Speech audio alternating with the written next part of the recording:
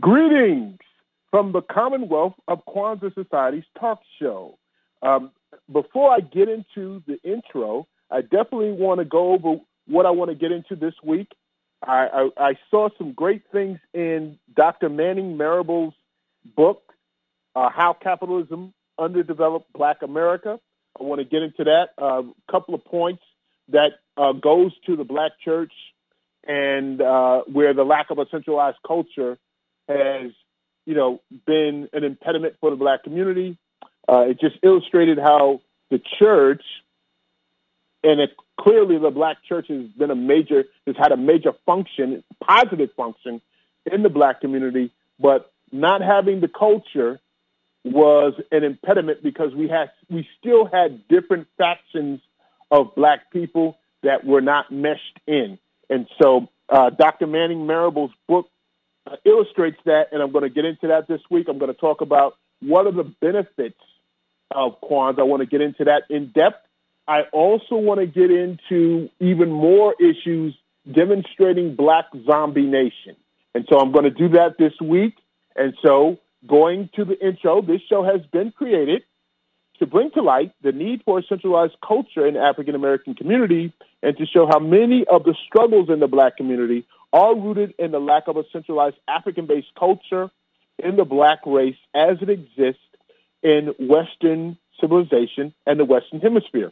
My name is Clarence Jones, your host today, and I will use this show to make a case for using that fall holiday of Kwanzaa as a everyday platform for the many different kinds of Black people to gather around. Kwanzaa would be taken and turned into a year-round system instead of a once-a-year holiday. And, of course, as I always say, and I think these questions are pertinent for the show, why Kwanzaa? I think that's a legitimate question. Kwanzaa is African. It is of Africa, but not specific to a particular tribe of Africa. So it is inclusive to all African peoples. Kwanzaa is a first fruits harvest celebration that does not infringe upon religion, nationality, geography, or ethnicity. The African peoples need an ancestry-based system that all Black people could rally around. This would lead to better camaraderie, more familiarity, which would lead to better continuity, and more, camaraderie, which would lead to an enhanced ability to organize, coordinate, and orchestrate. And, of course, all these processes together are what is called unity. Unity is a key ingredient that has been lacking in the Black population and has been a major problem or at the root of many of its struggles. And it's hampered its ability to deal with adversities, adverse struggles, and enemies as one force. So I'm going to use this show today to make a case for the need of a central culture in the Black population and for the practicality of using Kwanzaa as that central cultural platform. I'm going to cite history, my personal life as a pro athlete, and before and after, current events and books I've read as illustrations of that need for a central culture in the Black population. And you know what? As I thought about the show today, I realized I didn't get into the origins of Kwanzaa, Dr. Karenga, and I'll get into the creator of Kwanzaa, but also Kwanzaa is actually, the Swahili language definitely is African, but not specific for to a particular African tribe. The Swahili language was actually utilized by slave traders to communicate up and down the West African coast. And so it is actually not ours. It's an amalgamation of different African types of languages, and it was actually used in our enslavement. And so, and of course, a lot of Kwanzaa is in Swahili. But the fact of the matter is, what more profound a way to liberate yourself than to use the tools that were utilized to enslave you? So I still see Swahili and Kwanzaa as a perfect platform or a perfect tool to be utilized for the African-American community and African-American diaspora globally. And so I just want to make that point. I never talked about that before, but that is a fact, that the Swahili language is not necessarily a specific tribal language in Africa. It may have been incorporated now, but originally it was not. And I see it as the problem, of course, historically in Africa was there were too many tribes, and each tribe had a language. One country had 100 tribes. That means that one country had 100 nationalities within it. So not only was a tribe a country within it, a state, a country or city-state within itself, since it had its own language and culture and religion separately, literally. A witch doctor was the arbiter of the religion of that tribe. So he was not just a witch doctor. So if that tribe next 10 miles up from this tribe had their own witch doctor, which means they had their own religion. So that tribe 10 miles away from the tribe here, you know, if we're standing here at one point, had its own religion, language, and culture. That's another country. That's another race. You got 100 of them in one country. It just makes it easier for other people to take over your country, which is what happened. So I see Kwanza having that ability to help in that regards, of being a major factor helping it. And so we have to get in again. I'm making a case for the lack of a central culture and how it's hurt the black community and black race. So now the question is, what is culture? Why is it important? And that's a fair question. Culture is a rendezvous place for ethnic groups. So it's a place for everyone to rendezvous. It cannot be collective. It cannot do anything collectively or economically or socially or politically, security-wise, without a rendezvous place. No one can. Culture gives you the daily rules and regulations of an ethnic group, race, corporation, football team, sports team. Culture gives you a playbook for a race, a nation, company, sports team, as I said before. Culture is a coming together of shared values, beliefs, and customs, entrepreneurship. Culture must be learned. It cannot be, you're not born with a culture. Culture gives you a sense of dedication to a purpose related to your race. So it is a major instrument that is used for the survival of anybody, of ethnic groups. It is a connecting point for a race and its ancestral rituals and procedures to child rearing, education, stewardship, and actual survival. Culture uses symbols, artifacts, flags, statues, symbolic things, metaphors of their humanity, and anything that represents their ancestors. Culture is a center point of groups of the rituals of birth and death, and connect the race to its own creation. And you know what? Culture not only creates, it is their idea of God. Culture gives you your idea of God. It gives you your idea of creation. Very important. And so your culture can say God loves you, or your culture can say God, or not having a culture says God don't give a crap about you. Your culture can say God always has you. Your culture can say God will check you, but God's got you. You're the chosen people. You know, you're the untouchables in India. God cursed you. Culture can do that. Very important. Culture is economic strategic planning for a race or ethnic group. It helps it make acquisitions, to start businesses, to help the process, as we talked about with the Koreans, having the ability to come to America and start small mom and pop shops within African American communities, while African Americans struggle to do the same thing in their own neighborhoods. Now, you could say that's not fair, and I guess it's not. However, we do know that ethnic groups have a playbook, a game plan, and their own economic system that they bring with them. We know that ethnic groups come from specific parts where, when they come to this country from other countries and other regions, they tend to come from similar regions, and they tend to congregate in similar regions in the United States, which of course gives them a distinct advantage over other groups in those areas. So that means these new people know each other. These new people communicate with each other. These new people have their own system. They may not have gotten the American system down pat, but they have their own playbook and system that helps them economically and socially. And so that's a distinct advantage. Obtaining culture is educating to obtain. Culture gives you a value system that tells you getting an education is the next step to getting a high-paying job. Culture is the transportation of the history and the identities of a race. You are the chosen people. Culture is the collective spirit of a race. Culture teaches the race to love, educate, mentor, to punish transgressors, to correct, to reward, to celebrate, to take advantage of opportunities, to create family rules, to raise children, as we said before, to take care of old and honor them.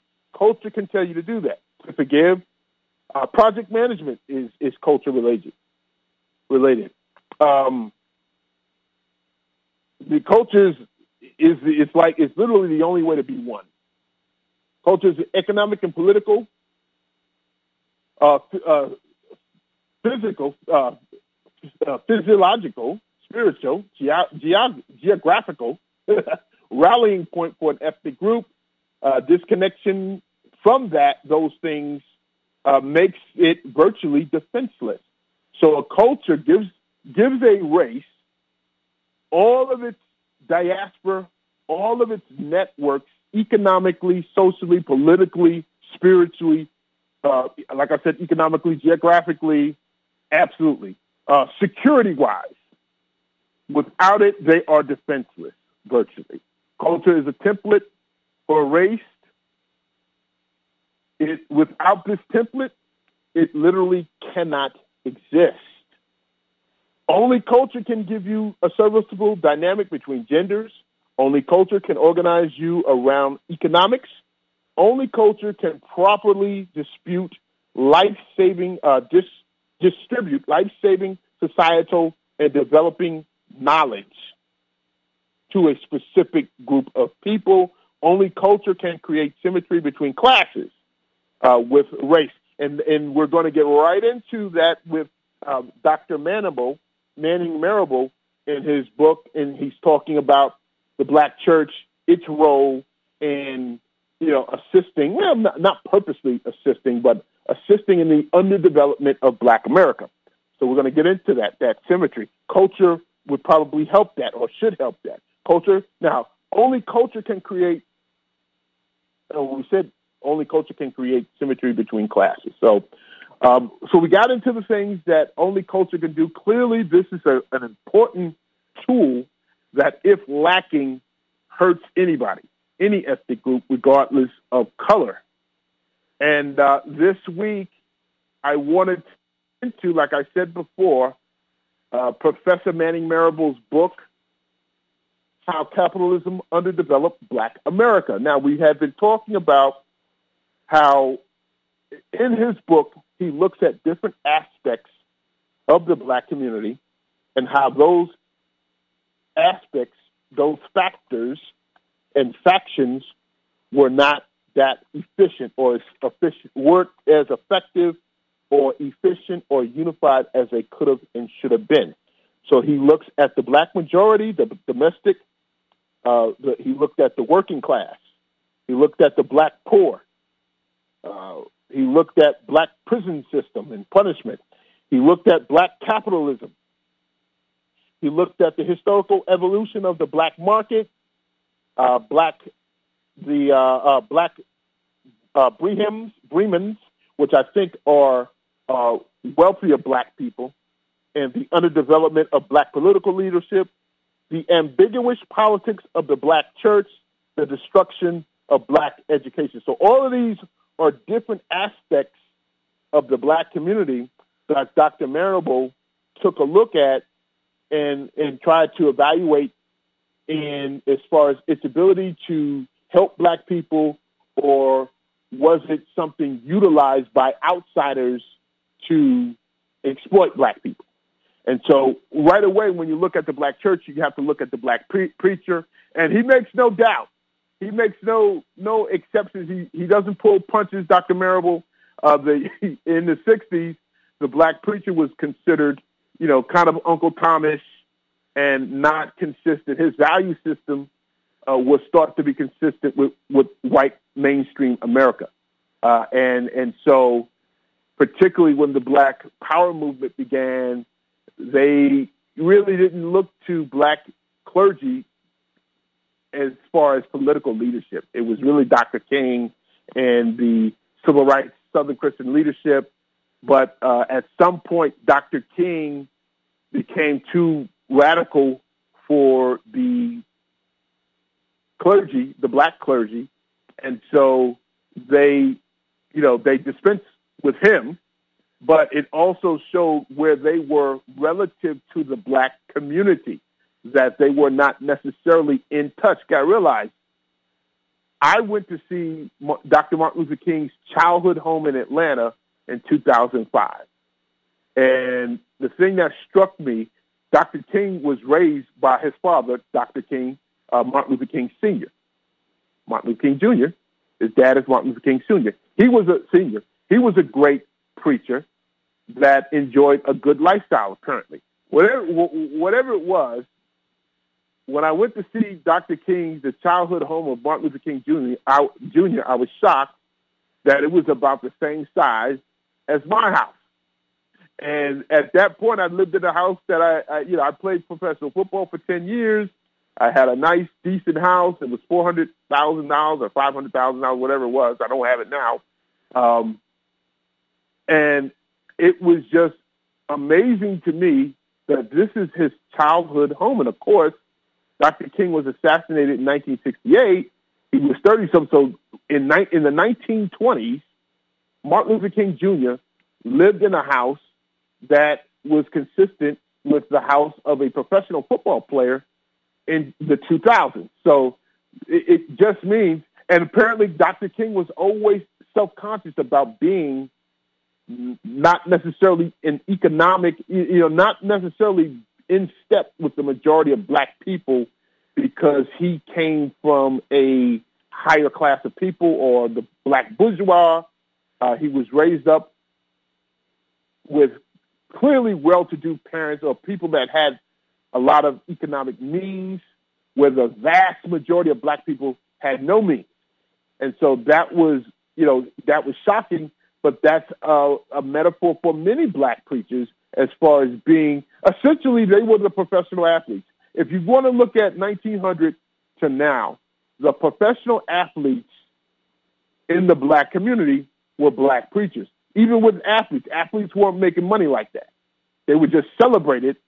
But people who had a nice lifestyle, people who had a distinctive lifestyle that was not in tune with the vast majority of black people, would be black preachers, doctors and lawyers, but particularly the black preachers. And they were celebrated. They were looked high, thought highly of and greatly respected. Now, that doesn't mean they were sellouts. It doesn't mean they were, Adam Clayton Powell Jr. was a preacher, and obviously Dr. King and the Southern Christian leadership. It doesn't mean you're Uncle Tom or sellout just because you're a preacher, but it does mean that you had an economic means that created congruency between many preachers and the white establishment, and clearly mainstream white America. They spoke a similar language, and it made them, I say, when we're looking at the need for a central culture, that's a red flag. That's kind of what I'm talking about. And that a culture, as we said before, culture gives you better symmetry between different classes. So you may be Jews. There may be doctor Jews. There may be lawyer Jews. There may be teacher Jews. There may be Jews that drive cabs, but they all rally behind, and the rally point is the Judaism and the rituals that they celebrate together. So as they do these rituals together, it becomes much easier for them to do other things together, politically, economically, socially.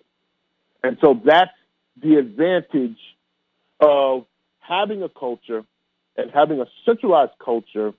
And Manning Marable looks at the Black church and its role in I think he admits, not necessarily on purpose, but definitely the role in the underdevelopment of the Black race. So we're going to page 209, and he's talking about, again, in this chapter, Dr. Marable talks about the ambiguous politics of the Black church. And so he goes right in it with this paragraph. He says, the minister, in accepting Christianity, also in some degree identified with the major moral values and institutions of white society. Consequently, it was relatively easy for him to work with whites, even though this sometimes amounted to a betrayal of blacks. Now, let's look at that. See, again, just because you're a preacher doesn't mean you're a sellout. Just because you're educated doesn't mean you're a sellout. Just because you're black and not poor doesn't mean you're a sellout. As a matter of fact, in efficient races, in unified races that have a proper cultural platform, it gives you the ability to maybe broker, to integrate and work with like white people, meaning having doctors and lawyers and having preachers who are leaders give you what is called human capital that should be able to negotiate on behalf of the ethnic group, theoretically. So it's not necessarily a bad thing that, preachers had the economic means and they had the values that were similar with mainstream white America. Maybe they could have stood up for us better or negotiated for us better. But here's the thing. What power did they collectively have, since the economics, the politics, the labor were not really part of one power structure? In a centralized culture, it just helps you do that easier. It's much easier to utilize. So with us, basically the black preachers or politicians are negotiating and standing up for us, but they don't really have any economic power behind them because we don't own anything, or we do, we don't use it collectively well, so we can't really punish them.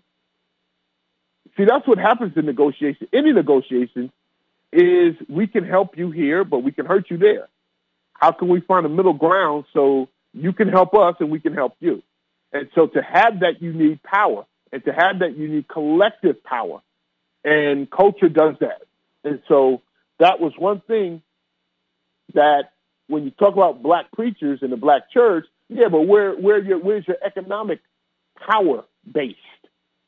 Where are all the cab drivers and cab companies and car dealerships? I don't know, any group of businesses that constitute a economic power base. See, economic power base means they hire politicians that follow their interests. They also are supported by the masses of that race, meaning people buying their products. So there's more symmetry when you're talking about ownership and leadership and the everyday laborer, the everyday person. Culture ties all of that together. If you don't have a central culture, now you have the preachers who people think he maybe acts too white, talks too proper. I don't know if I can work with him. I don't know if I trust him. I don't know if we can work together. He doesn't talk like us. He doesn't drink like us. He doesn't dress like us. So he must be with them. So that's the historical struggle that has existed in the black community. And of course, I see a centralized culture as being that major impediment. As for Martin Luther King, again, he goes on. I have Great Britain written down here. Why I have that, I don't know, but I don't. I read this book a while ago, bro. As for Martin himself, this is Professor Manning-Bo in the next paragraph. As far as Martin himself, the young black nationalists. So now we're talking. If we're talking young black nationalists, Malcolm X is probably assassinated by this time. We're talking about the Black Panthers. We're talking about Stokely Carmichael. We're talking about Eldridge Cleaver. We're talking about the late 60s, after 66, Dr. Moringa, the young Turks of the Black Power movement or Black Equality movement are now not too keen on black preachers. The young black nationalists had little sympathy as the crisis of black America deepened. Allen wrote, King was converted into a reluctant accomplice of the white power structure. The white elites discovered that King was useful to restrain the threatening rebelliousness of the black masses and the black militants. Great point.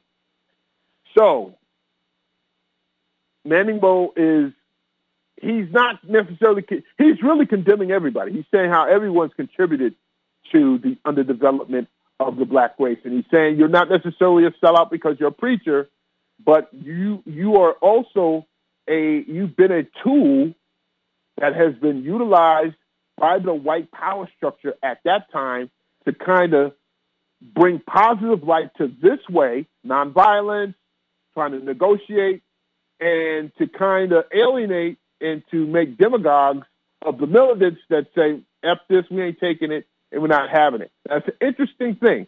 I maintain that the big problem is the lack of a centralized culture. It made us different peoples trying to work for a similar cause, but we did not have a strong ability to mesh in well with one another. It is said that, I don't know if this actually happened, but this definitely was the reality, that actually Malcolm X, who was the black nationalist at that time, told Dr. King, you need me. The only reason these white folks want to work with you is because they don't want to deal with me. And so now, when we talk about Malcolm X, we're not just talking about some militants.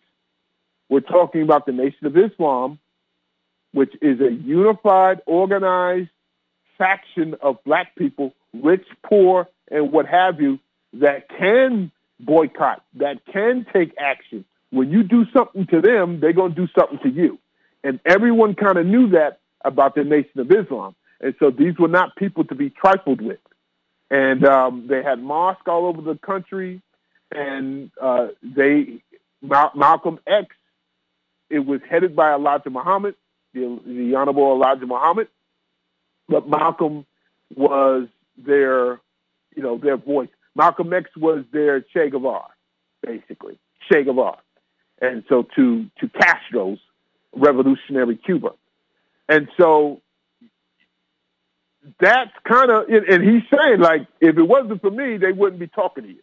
They do not want to deal with me. And that's what I say culture should do for a race. There should be better symmetry between the different types of black people. Culture can do that. Malcolm X was a brilliant individual, but his parents were Garveyites. And so he grew up educated, but his father was assassinated, basically, I think by Ku Klux Klan people. And so in that instance, he grew up struggling with poverty and anger. He became a pimp and a street guy. So he ended up, once he went to the nation and cleaned himself up, became one of the most brilliant minds that America has ever produced. But this is a street hustler. He was either a drug dealer. He definitely ran numbers, and he was on drugs himself, to my knowledge. I don't know. Well, I won't say that. I know he was a street pimp and hustler. That's a fact. And Martin Luther King Jr. was an elitist, educated clergyman, son of a clergyman. So, this guy was a nobleman. He was a royal, basically. So how could these two men have anything in common? And the answer is they have very little. And so there are not too many cases of Malcolm X's and Martin Luther King Jr.'s meshing together. And I think that's a reality. That was an anomaly. King and Malcolm X even talking to one another. So I see a central culture as being that platform that we all come to and gather around. And so, for instance, let's see what else it said about Dr. King. Furthermore, King could not repudiate this role because he was convinced that the establishment could be pushed and pressured to implement his program. Interesting. So you have this disconnect between the King generation and the Young Turk black militants, but he believed that his way would gain more traction and headway with the general public, which basically Malcolm X predicted. So what you have here, so now Malcolm X was assassinated in 1965. His tenure was early 60s, late 50s. Same with Dr. King. Dr. King survived longer, so he was going towards the end of the 60s. So when they talk about black nationalists, you're talking about post-1966. So again, you're talking about Black Panthers, you're talking about guerrilla factions, or again, Stokely. At then, his name was Stokely Carmichael. You're talking about Eldridge and Elaine Cleaver. That's the black nationalists. That's late 60s. So those are three distinctive groups. You have Malcolm X, early 60s with Dr. King. Then you have Dr. King, and then you have the late 60s with the black nationalists. And Dr. Karenga is in that group. But here's the thing. Culture would give some type of symmetry between all those groups. So there's no coordination there. So there's no, okay, Dr. King is doing this. Okay, we're going to wait because we could connect on this level. Malcolm X, the real black nationalist, said it. I'm helping you. I'm helping you. These white folks want much rather deal with you than deal with me. Both our interests can be achieved, but because I guess Malcolm X rhetoric was so harsh, and that just was not Dr. King's way. He was nonviolent, loving everyone, and Malcolm X was like, I love everyone, but if you kill me, I'm going to shoot you. If you shoot me, I'm shooting back.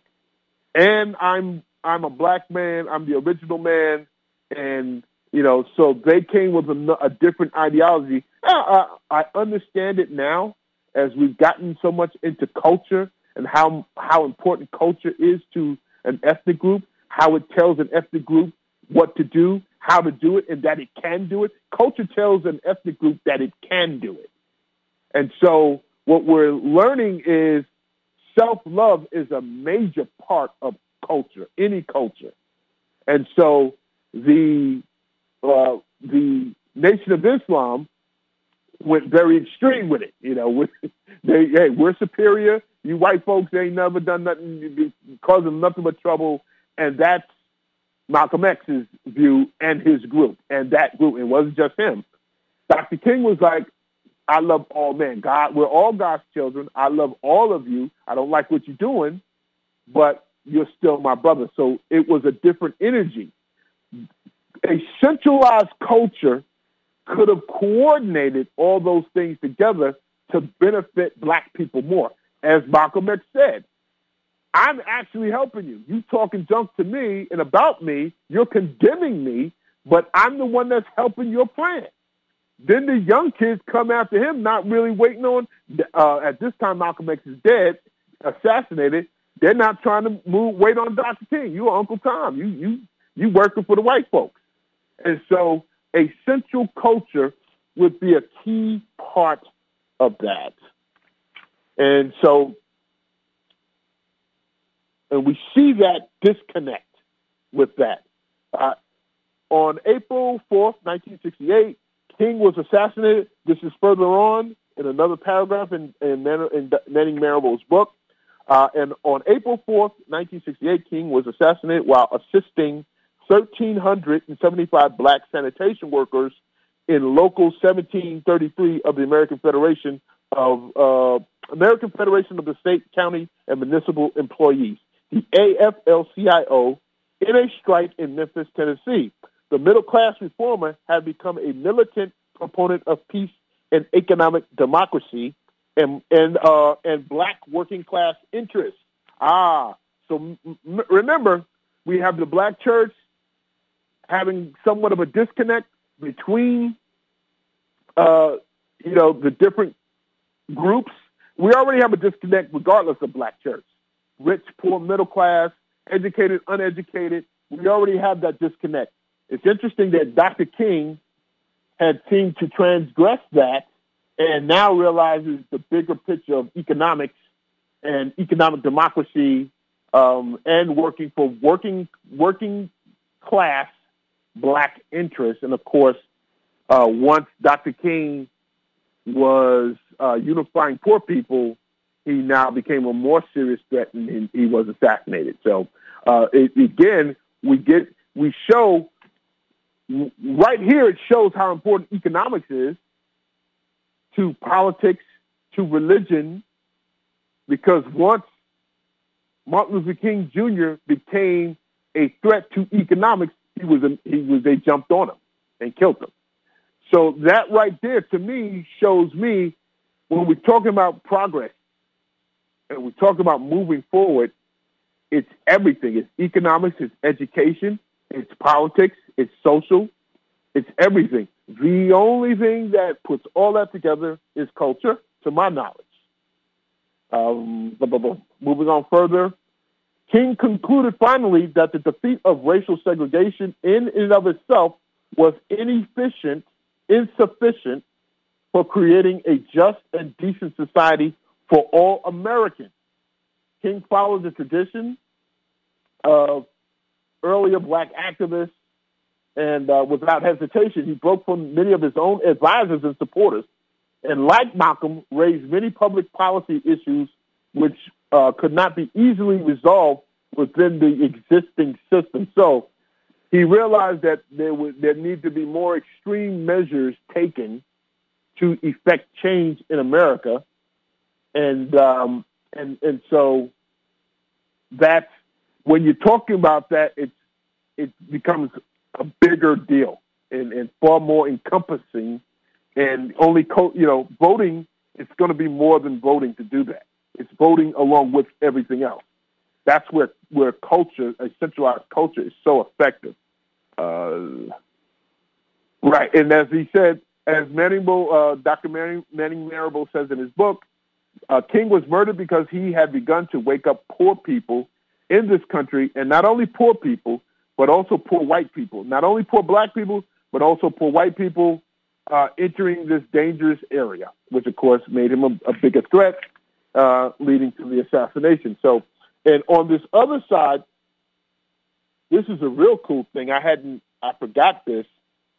Again, we're talking about the ambiguous politics of the black church and how that has been in different ways helpful and not helpful to the black race.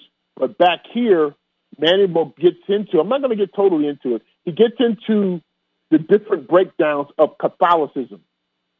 He's basically saying there's Catholicism for the bourgeois, there's Catholicism of women, there's Catholicism of town workers, there's Catholicism of the intellectual. He's saying within the religion in the Catholic religion, there are different groups within that religion that see it different, and they need to be talked to differently. And so, now I've never seen a divide in the Catholic Church like that, but he's referring to that now. The black petty bourgeoisie is generally attracted to a high church, Anglicanism, or Catholicism, or Presbyterianism, or Congregationalism. Substantial elements of the black intellectia have either been Quakers, Deists, and agnostic or atheists. Nationalists have often been attracted to the alternatives to Christianity, particularly Islam, which really the Nation of Islam. Extreme integrationists have sometimes claimed Judaism. What unifies believers here is faith itself, the most important element of a non-rational character in all religious creeds. So, Dr. Manuel is showing that religion can't unify black people. Like the black intellectuals think one way spiritually. The black working class thinks another way spiritually. In the black petty elite think another way spiritually. They're more Presbyterian, Anglican. Now, it's interesting. There's a church called AME, African American Methodist Church. African American Episcopalian Church. And I went to their church, and they were a little different. And that's interesting that he brings that point up. And he makes my point for me that, basically the church cannot make us one. It can get us connected to creation, which is a good thing, but there's no centralized rallying point for the different black people historically with the church. And so, as he's referring to here. So, because there are so many different, there are different people, there are different types of people that are attracted to a different type of, they're attracted to religion delivered to them in a different fashion. Each group has their own preference, with the black nationalists going away from Christianity with the history and all of that. So they've kind of rejected Christianity. And to this day, a lot of the rappers that you listen to on the radio have now become part of the Nation of Islam. And so they feel a connection there. They feel that that's a place that understands who they are. That's a place that tells them to love themselves.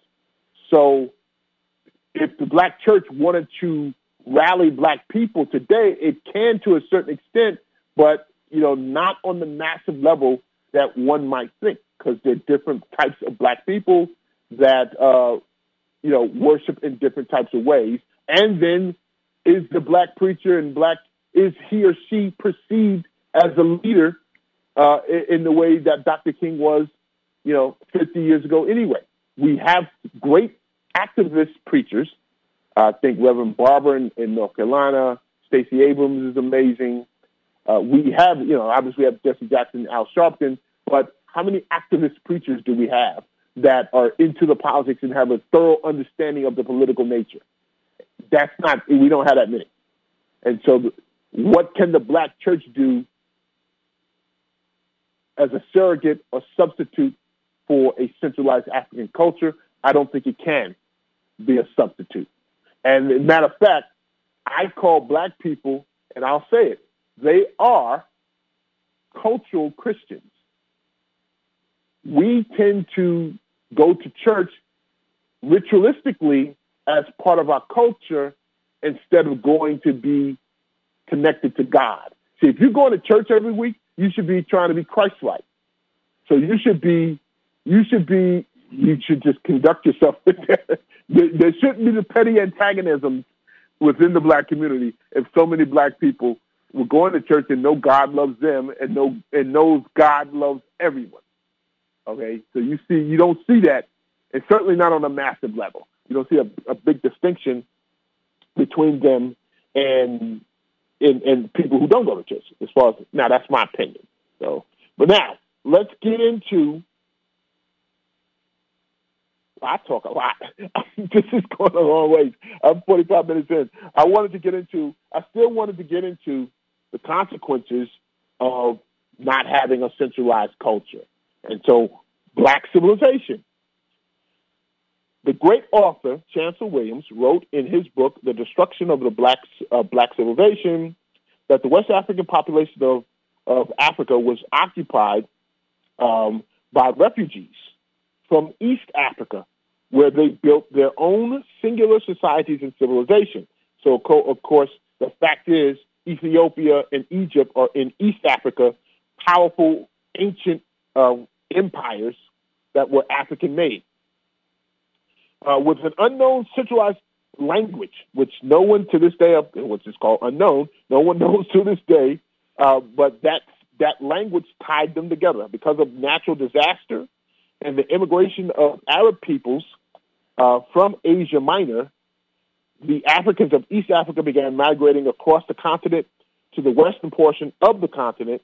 As this happened, they began splitting up, and they began going into different parts of West Africa, forming their own tribes with their own tribal languages and cultures, as we talk about, with one African country having up to 100 tribes. As a result, having no central state, European incursion was not unchecked, and instead of uniting to deal with the common threat they posed to the region, on the contrary, the slave trade caused infraxicidal, I always mess this word up, infraxicidal wars, which basically cousins fighting each other, with the winner taking the loser and handing them over to European traders. Now, we got to we still have to get an understanding of the stupidity. This is in a book I read, Black Labor, White Wealth, where African tribes and their chiefs would make war on their neighbors, take those slaves, give them to the European traders, and they would get liquor and I think guns, whatever from a value standpoint. And this is really, really unfortunate because people think metal didn't exist in Africa and like the white man brought metal to Africa. That's not true.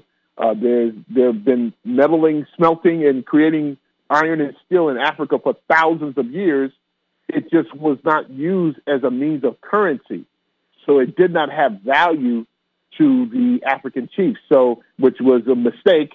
It was unfortunate because they literally gave value to Europeans and received very little value for the labor that they were trapping, catching, and handing to the Europeans.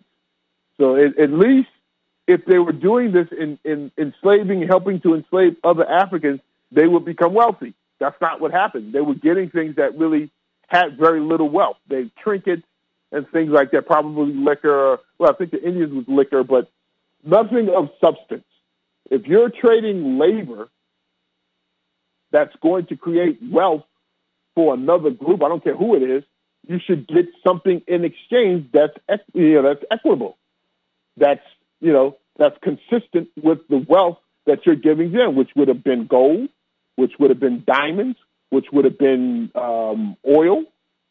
They weren't using oil at that time, so gold, oil, pelts, furs would have been. They did none of those things, and as a result, wealth was literally transferred from Africa basically to Europe through their colonies. Europe became powerful, and then they came back 100 to 200 years later. Maybe it was 200 years. They started in the 1600s, making it official as far as the slave trade, 1600s.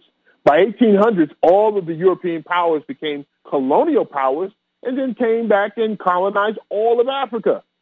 The wealth that they utilized to make themselves powerful was from the slave trade that the tribal chiefs literally gave them. So this is what we talk about when we say not understanding power and not understanding, your own value. The fragmentation in the black race has created a fractional reality that the black man has not had to build or maintain his own societies for 5,000 years. And so there are consequences of that. And so that is, not having to maintain your own culture in society definitely has a consequence. How you see yourself, how you prepare others, how you greet and love each other, all is impacted, because if you're creating your own civilizations and society, everything you do is geared towards that. Everything you do is geared towards getting ready for that. Even when you enjoy winning, it's your civilization and society that is winning. So when a United States athlete goes and wins the gold medal, we don't celebrate in the black community. We don't celebrate in the white community. They won for the United States of America. And so we all feel a sense of pride. So that's the same for a country. It's also the same for a culture. So when your children, the offspring of your culture, go and do great things, that is celebrated within the culture. Same thing when they do bad things, then you got to correct them. When they are able to purchase things, that's wealth that's created for the culture and the people, collectively. Obviously, the individual owns it, but, that's something that everyone enjoys. So when you don't have a need for that, that makes that really throws off your trajectory. It throws off the trajectory of your self-development. It throws off the trajectory of how you choose a mate. You got to realize, if you're trying to have your culture win, your society win, your civilization win, who you choose for a mate is now impacted by that. I can't mate with someone who's not going to help the civilization or society. I can't just wait. I may like you, but you're not really going in a positive direction. Without a centralized culture, it's not as important. That's not as important. Without a civilization to build, without a society to maintain, to win, a football team. You know what I'm saying? If you play for the New England Patriots, you need to be in shape all the time, because you're trying to win the Super Bowl year in and year out. You've won a bunch of them before. There's no reason why you shouldn't think you can't win a bunch of them in the future. Of course, you need another Tom Brady, but my point is, if you're just lifting weights and you're not competing and you're not part of the NFL, you're just a big athletic person, you may stay in shape, but you're not going to get yourself in tip-top shape to go out and compete. Centralized culture relative to civilizations and societies does that for you. And again, you know what? If you're a New England Patriot and you want to win the Super Bowl, you're not going to hang out with the guy that goes out and drinks too much and gets into trouble. You may like him, but he's not going in a direction that's going to help you win a Super Bowl. Same thing with a centralized culture relative to societies, your own societies and civilizations. Who you associate with, everything is relative to winning in your society and civilization with. And so a central culture puts all that in its proper perspective. So the consequences of the black man not needing to build and not needing to maintain his own civilization, the result is he's become remedial in the area of military science, power creation, and acquisition, and not even understanding very much how they work, and making him making him vulnerable to predatory ethnic groups. One part of gentrification is moving poor people out and moving higher income people in. Well, one thing is other ethnic groups can get in there in the first place because we don't have that collective enterprise mentality in us. So we're not the owners. One way they can get us out is we're not the owners. And if we are, we're a minority group of owners that's not that centralized. So if you own a bunch of houses, that's cool and good. What politicians do you have working for your interests? Where are your kids going? Your kids can't work in that neighborhood, so they start leaving. So it's just old people in their houses.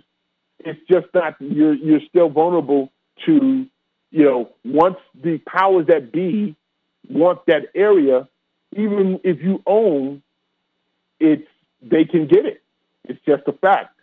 It's different when you have a culture that allows you to gain political control of an area, and that area is vibrant. It means your kids they don't have to leave there. They can stay there And so you have generations of people buying more property and connecting even more, giving you more political power and authority. So you got a household that lives there. They have 3 kids. Well, 2 of them are in that area. They bought houses. They vote the same, typically. That your power is expanding, and your ability to work with other businesses and to patronize other businesses is stronger.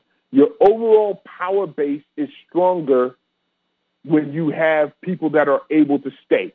They cannot stay if you don't have an economic power base that gives them business, that gives them jobs. So they have to leave, leaving just the elderly owners of homes. And you would think right off the bat they own, so they have a certain amount of power, but they're elderly, not necessarily, not so fast. They're not as organized and they're not as powerful as the groups that are trying to come in to get them out. So that's where the gentrification comes in, and the black man not having to maintain his own societies has made him remedial in this area and made him vulnerable to predatory groups. They've made him a marginal ally at best.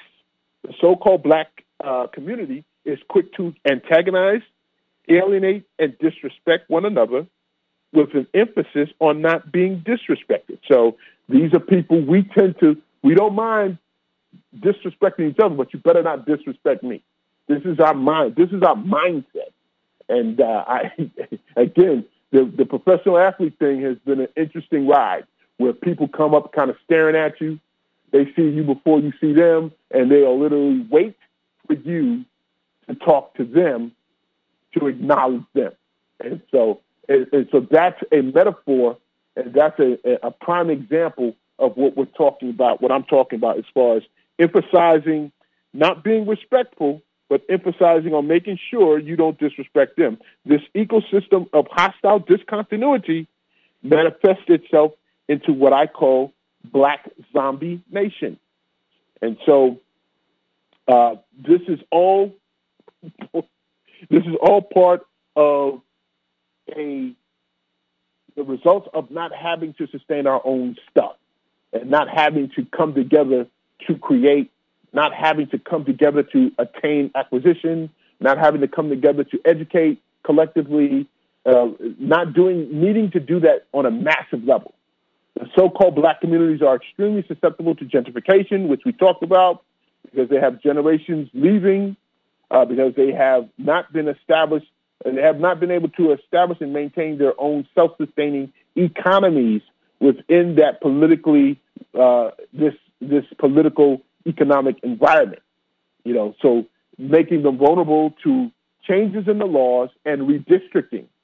So redistricting is, of course, again, back to the old people that own the houses, but it's just them. They can start changing the laws that make it hard for them to stay. They can raise the taxes in the area so they can't afford to stay, so they have to sell. And once they do that, they force the people to take, really low prices. The houses, they'll buy a house from a person for $100,000, redistrict, and that same house in 3 years will be worth $400,000, $500,000. Definitely that happens in San Francisco. And so this is what law changes and redistricting. But these are politicians and developers. Well, we can have politicians and developers, but the thing that ties us together is that central culture, that game plan. Activism as a rule of the day, which really is reactivism, the so-called community. I'm being harsh when I say that, when I call it the black community, so-called community, and I shouldn't be so hard. They're doing more than I'm doing. And so, but we react to negative by the general public, and it doesn't take over. Reactivism means bad stuff is done to us, then we call Al Sharpton, and he comes to put out fires everywhere. Al Sharpton's hair is turning white, turning silver, going around trying to help everybody because we are so reactionary. We don't take power. We don't create. We don't politically take over places. And that's the only way to maintain your safety and security. And so, as usual, Red, I'm going to start next time. I'm going to start exactly where I stopped. This week, we talked about Black Zombie Nation. I wanted to get into the benefits of Kwanza, what it can do. I appreciate this opportunity. I appreciate the time to be with you. I've made my case for the need for a centralized culture in the African-American community and how I think Kwanza can be that very important platform. So I wish everyone the best. Have a blessed week, and thanks again. This is Clarence Jones.